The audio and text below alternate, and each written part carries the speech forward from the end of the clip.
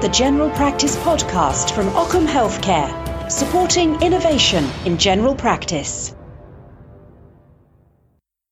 Welcome to the General Practice Podcast. I'm Ben Gowland. Now, it's a challenging time for all of us right now, trying to meet the coronavirus challenge. So rather than continue with normal episodes of the podcast, I'm going to be talking to Tara Humphrey, who's supporting a primary care network, while I'm spending much of my time supporting a GP federation. And we're going to share our experiences over the coming weeks as we move through the crisis. So Tara, welcome to the podcast. Hi, thanks for having me back. So Tara, tell us what you're doing now and tell us about this primary care network that you're supporting. So I've got the pleasure of supporting Newham Central 1, the primary care network. That is a network of 7 practices, and I'm their network manager, and I'm just helping them do all that I can. So I'm working with a GP federation in Redbridge, which is in northeast London. And I was looking at the figures as of today. So we're recording this on Tuesday, the 24th of March. And so I see there are 51 confirmed cases so far in Redbridge and 70 confirmed cases in Newham. I think we're both working in areas that are starting to really feel the effect of the virus. Are you noticing that locally? Definitely. And there's more than that, because I'm having conversations with practice managers that are saying they've got symptoms. So those are the confirmed cases, but the practices I'm working with, healthcare professionals are getting it too. What's your primary care network doing right now to support practices? So the biggest conversation we are having at the moment is how we're supporting remote working, buying laptops. I've just been having a conversation with a GP saying his N3 connection doesn't work. So we're thinking about what's going to be the workaround. And we're also looking at our workforce and really trying to understand, if this was to continue for 3 months, 6 months, and people are going to be working from home, how could we best utilise the workforce? Who is going to be doing what? Who needs a laptop? So it is around that workforce planning, around what is the minimum service, and where we've got other people, we're cancelling appointments, how are we going to utilise their time and skills and expertise? How about you? Yes, like you say, it's an interesting time. So in the federation that I'm working with, there's 42 practices. Like you say, there's a set of stuff about how do you support practices right now so that they've got their buddy practices sorted out, their escalation plans are in place, they're able to work from home, they've got the support of the hubs, that we've got the communications to the GPs right. We always did a weekly newsletter. We do that more frequently now. We've got weekly Zoom conferences with the GPs in some of the evenings. But I guess the thing that we're doing now is thinking, look, we know this thing's going to get a lot worse. And so how do we think about preparing for the future? So if we don't think practices are going to be able to continue, then what might that service look like on a more centralised level? Is that kind of in line with your thinking? Not just yet. We've got buddy practices in place. We're talking about hot and cold sites and where we're going to have that hub for positive cases. We're not in that space yet. We're in the space of we're setting up remote working. What does our workforce look like for the next 3 to 6 months? And how can we make sure we're communicating as well as we can? So we use WhatsApp quite a lot. And today I did say we need to have another Zoom call to make sure we're all on the same page. So we're not probably as far as advanced as that. We're not thinking too much about the future. We're thinking about what do we need now and in the next few months. The communication side of it's really important, because I think it's easy for practice to get isolated and feel alone, and practice staff are worried about what's coming. And I think the more that federations and networks can do about being visible, making sure that people can see that there is somewhere to go, there is someone to ask questions of, even if we don't know the answers, and that they do get a sense about what's going on. For me, I think that's really important at a time like now. It's been interesting doing our Zoom conferences. We did the first one last week, and we had just over 50. We had, I think, 75 last night. And people are getting a bit more used to the technology as well. So we had quite a lot of questions yesterday. And of course, it's managing that number of people on a Zoom conference is quite a challenge. So that's been good fun trying to work out how to do that. Yeah, we had our first one last week and there were lots of giggles. It wasn't too bad, actually. The main challenge around the communication is just the speed. There's so much you kind of think you need to know, and keeping on top of that that. WhatsApp has been fantastic. It's been really, really good for us. To be fair, that has been in place a long time. If you need quick answers, but I think as the network manager, I've got one, Fazana, who you know, she's the only GP at the moment. So she's the CD. She doesn't have time to keep looking at that. So as a network manager, that is my job to make sure people know what they need to know and for me to keep abreast of things that we should be starting to think about coming up. So you mentioned hot and cold sites. Are your practices working together through the network to say, okay, this is where we'll see our non-COVID patients, this is where we're going to see our COVID patients? Is that active planning and you think that's going to go live pretty quickly?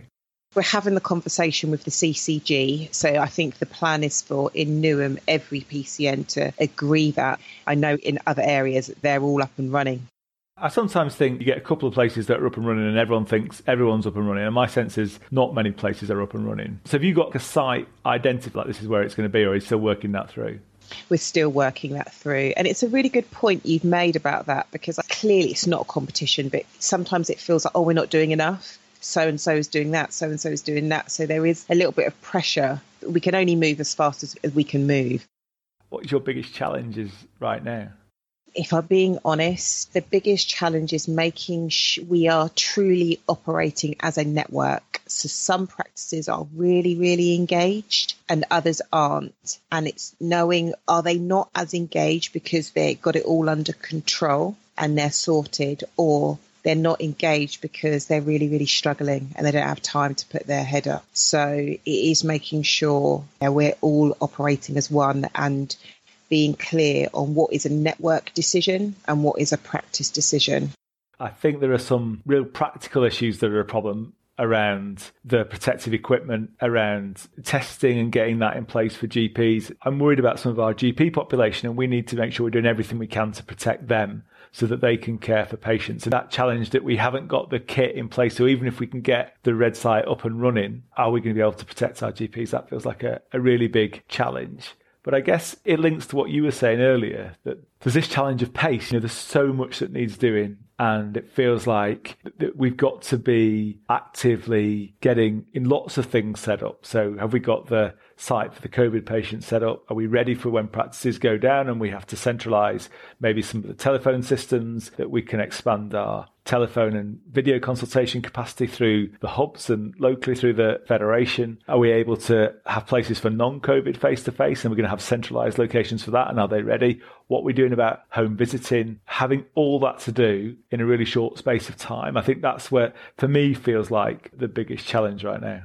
It's really, everything just feels like a big challenge, but also at the same time, you just kind of get into problem solving mode. And it's like, okay, fix this, next thing, fix that, next thing, think about this. So it is challenging, but it's not overwhelming, and it doesn't feel like a catastrophe. Got lots of checklists. The NHS Confederation created a document about how CCGs and federations could support PCNs moving forward, and that was very, very helpful. It can be overwhelming, and one of the things that I'm learning is, in order to do the range of stuff that needs to be done, there's a lot of skills and expertise out there in practices, in CCGs, in PCNs. And it feels to me like the key right now is harnessing that and bringing it all together and getting it all pointing in the same direction and working towards the same goals and the same plan. Because if we're all working together, it feels like maybe we will be able to meet the scale of the work that we know is in front of us. Whereas I think if we're not doing that, that's how it's going to be really, really difficult. Yeah, I'd agree. And I think today we need to not take a step back, but we need a little bit of a pause. Let's have a Zoom meeting. Let's make sure we're all on the same page, and then we can ramp up again. So it's just about making sure we're all trying to move forward together. And in the network, I'm very lucky. They are fantastic and we're in constant communication. But it is just making sure everybody is getting the most benefit from being part of the network. You mentioned WhatsApp and Zoom. Is that how you're primarily managing your communications in the network? Yeah, if it's quite long, I'll send out an email, but I'd sent out a WhatsApp message and then I did a video just to clarify what I was kind of requesting. It's so much easier. We could get rid of email. I think WhatsApp has been fantastic for us. It's been an interesting piece for me is that I think your days change. Mine have changed significantly, I would say, over the last 10 days. And now I've had days of just back-to-back Zoom meetings, which would have been unheard of even 2 weeks ago. The other thing I think we're finding is people find it hard, just the pace of change. for some people is really, really difficult. And I think it's really important to be mindful of that. Some practices have had to go from seeing all patients face to face to this full telephone triage in a week, where they'd maybe not introduced it for years and years beforehand.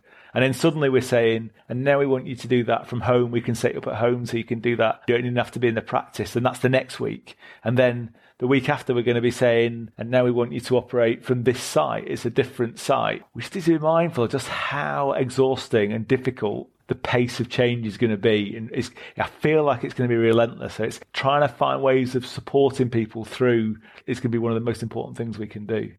Definitely. And I think one of the things I have been mindful of is, and it may sound quite basic, but it's my tone. You need information quickly, but it is saying, sorry, guys, I know I'm asking for this. I'd like to think I was considerate before, but a lot more considerate now, and being sensitive to just the amount that is going on, and just saying, if you need me, if you're not sure, just call me. We've got 7 different practices. They all think very differently around how we're going to do this. So it is that leadership, trying to build that consensus. Not everyone's going to be 100% happy with the decisions, but people are committed to whatever the decision is going to be made. Yeah, it's interesting, isn't it? There's quite a lot of literature and stuff about management styles and what is an appropriate management style to use in a crisis. And if you're in a real crisis situation, you can see quite a directive style actually not being unhelpful. But people can't cope with too much direction over an extended period of time. So I do think it's a really tough challenge for leaders right now about saying, at what point are we going to be directive and say, no, this is what's happening, and there's no discussion about that, versus how are we going to support and help people then through the process once it's decided. And I think that's a real challenge for leaders right now, as they're trying to get changing quickly, but to help understand how difficult it is as well. Could I ask you, how are you directly supporting all of this, and how do you work with your PCN network managers? So where we work, there are Federation 42 practices. We've got 5 primary care networks. Primary care networks obviously have got their clinical directors, but the clinical directors are strongly linked into the Federation itself. So each network's got a place on the Federation board. So we've worked hard at trying to be quite a tight unit. We don't have separate primary care network managers in post, but we do have Federation managers. So I guess what we've been doing is trying to make sure that we've got the core Federation leadership team who've been driving some of the change, but then making sure that the primary care network CDs are a key part of that, conscious of their time. Same with some of our practice manager leads. And just the bit we're doing this week is working to saying we're going to have individual work streams and actually spread that out. And then I think the role for someone like me becomes more about trying to coordinate across those work streams and unblock blocks as they come in, but making sure that they're clear and that the work's progressing in each of them. I was having a conversation with a federation the other day, and they were just saying, well, how do we let our PCNs know we're here for them when we need them? What would you be saying to other federations? I know they're all different, but how could their federation be supporting PCNs? So the way I've always thought about this is it's the role of the network to support practices, and it's the role of the federation to support practices. And I think what's critical at a time like this, when we do have this, it is a crisis, is networks and federations have to break the barriers down between them, and they have to be one team supporting practices. Because if you've got barriers and tensions between networks and federations and you're operating in different ways, that isn't going to be what's needed at a practice level. So each area is different. But my sense is networks and federations just have to become one team working together. So if the federation's got the resource for one thing, then use that. If the network's got resource for something else, then use that, because there isn't enough leadership resource. There isn't enough support for practices. So whatever we've got to pool. I mean, we're even locally bringing in the CCG team. So it's like joint CCG, federation and network teams working together. I think there's an opportunity in a crisis to actually break down the barriers and just, come on, let's all work together. And people will be up for that. We have twice a week Zoom calls at 7:30 in the evening, Federation to Primary Care Network, and we all get together, share where things are up to, share plans, work it through together just to stay connected. And because we're conscious, if we don't get it right now, if we wait until it's at not coping point, we're going to have lost that time that we could have had now to actually get things in place and to get it working.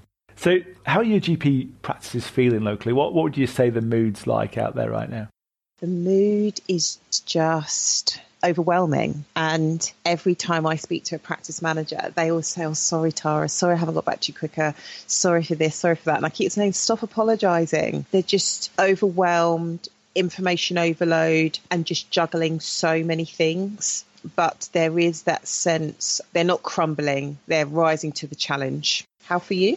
Yeah, I think similar. It's a big change for all of us, and everyone finds that difficult. There is a sense of fear, I would say, as well, that we don't know where this is going to end up, but we have a real sense that it's going to get much worse than it is right now. And it's not just about, will practice be able to cope, but then about themselves, individuals that they know, that they work with, maybe even themselves are potentially going to get affected by this. And so I think there is that real sense of fear as well as uncertainty that I think is really difficult for people to cope with at the same time as they're, like you say, overwhelmed and really busy with everything that they need to do.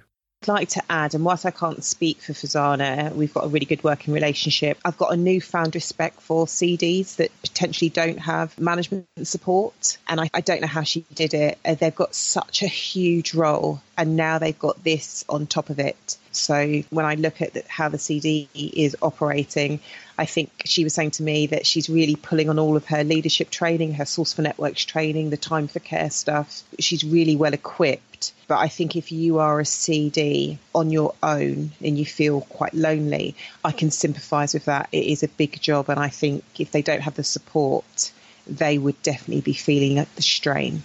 That is the value of local leaders, so different network leaders just coming together and just supporting each other because they've all got tough jobs. And I think it is important there is that leadership support network out there as well.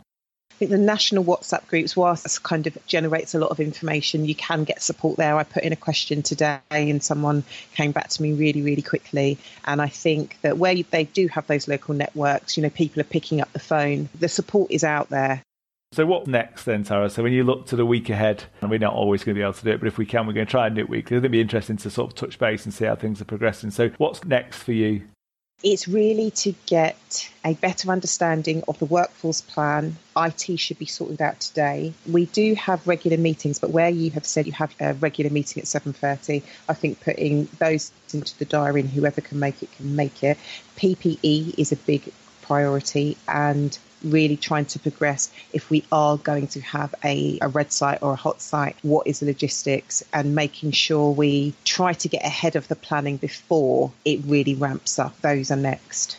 For us, it's actually really similar. We've identified our work streams, but now it's a case of actually turning them into reality and really working hard to get ready for what's ahead by making sure, like you say, we have a red site, we have centralised sites for the non-COVID work, we've got our backroom functions and call centre and clinical triage all ready to go and able to expand. And we're also starting to think about home visiting because we know that's coming in and we know practices aren't going to be able to cope with that. So how can we support with that? So it feels like there's a lot to try and get sorted in the next weeks. It'll be interesting to see how far we're able to get.